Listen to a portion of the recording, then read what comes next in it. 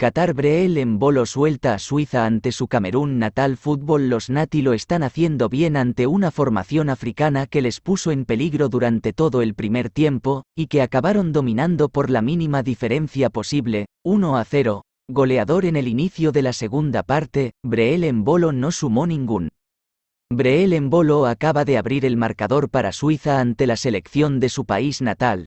Tal y como había anunciado, no añadió ninguna al celebrar.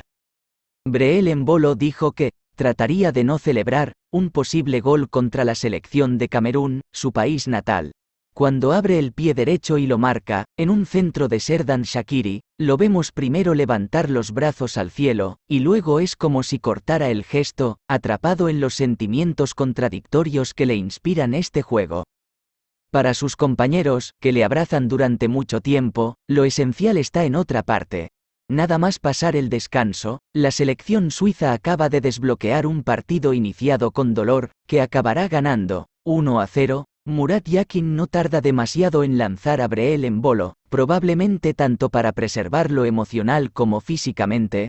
La Copa del Mundo aún es larga, al menos esa es la ambición, y esta primera victoria no hará más que fortalecerla. Para la 12ª Copa del Mundo en su historia, la quinta de una serie que comenzó en 2006, Suiza proporcionó lo esencial al ganar frente a los 39.089 espectadores en un estadio que oficialmente tiene 40.000 asientos, e incluyó muchos asientos vacíos, imagínense.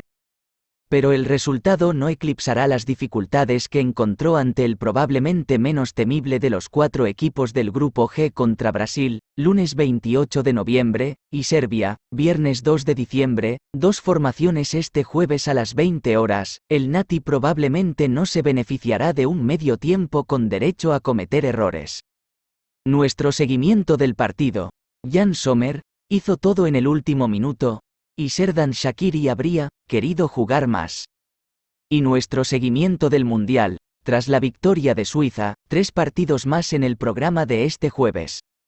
Relámpago en un cielo tranquilo. Nada le gusta más a Murat Yakin que ocultar sus intenciones. En las últimas semanas, ha hablado mucho sobre la flexibilidad y aún así planteó dudas inteligentemente sobre el sistema que iba a utilizar al alinear una defensa de 3 hombres contra Ghana. Todo ello para, al final, alinear al equipo exacto que venció a España el pasado 24 de septiembre en la Liga de las Naciones, un partido que seguirá siendo un referente durante mucho tiempo.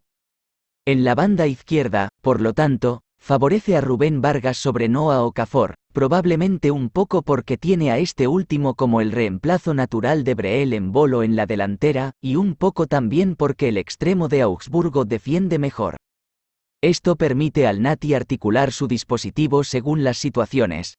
4-3-3 claro en defensa, 3-5-2, con Widmer y Okafor en las bandas y Shaqiri en el centro, en ruptura, incluso 4-1-4-1 por momentos, cortos, cuando el contrario circula el balón bajo en su campo.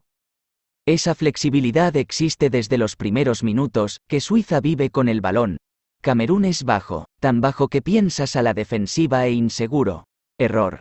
El plan de Rigobert Song es poner a dormir al oponente para sorprenderlo mejor, para lanzar un relámpago en un cielo sin nubes. El primero y el segundo cayeron en rápida sucesión en el minuto 10 de juego.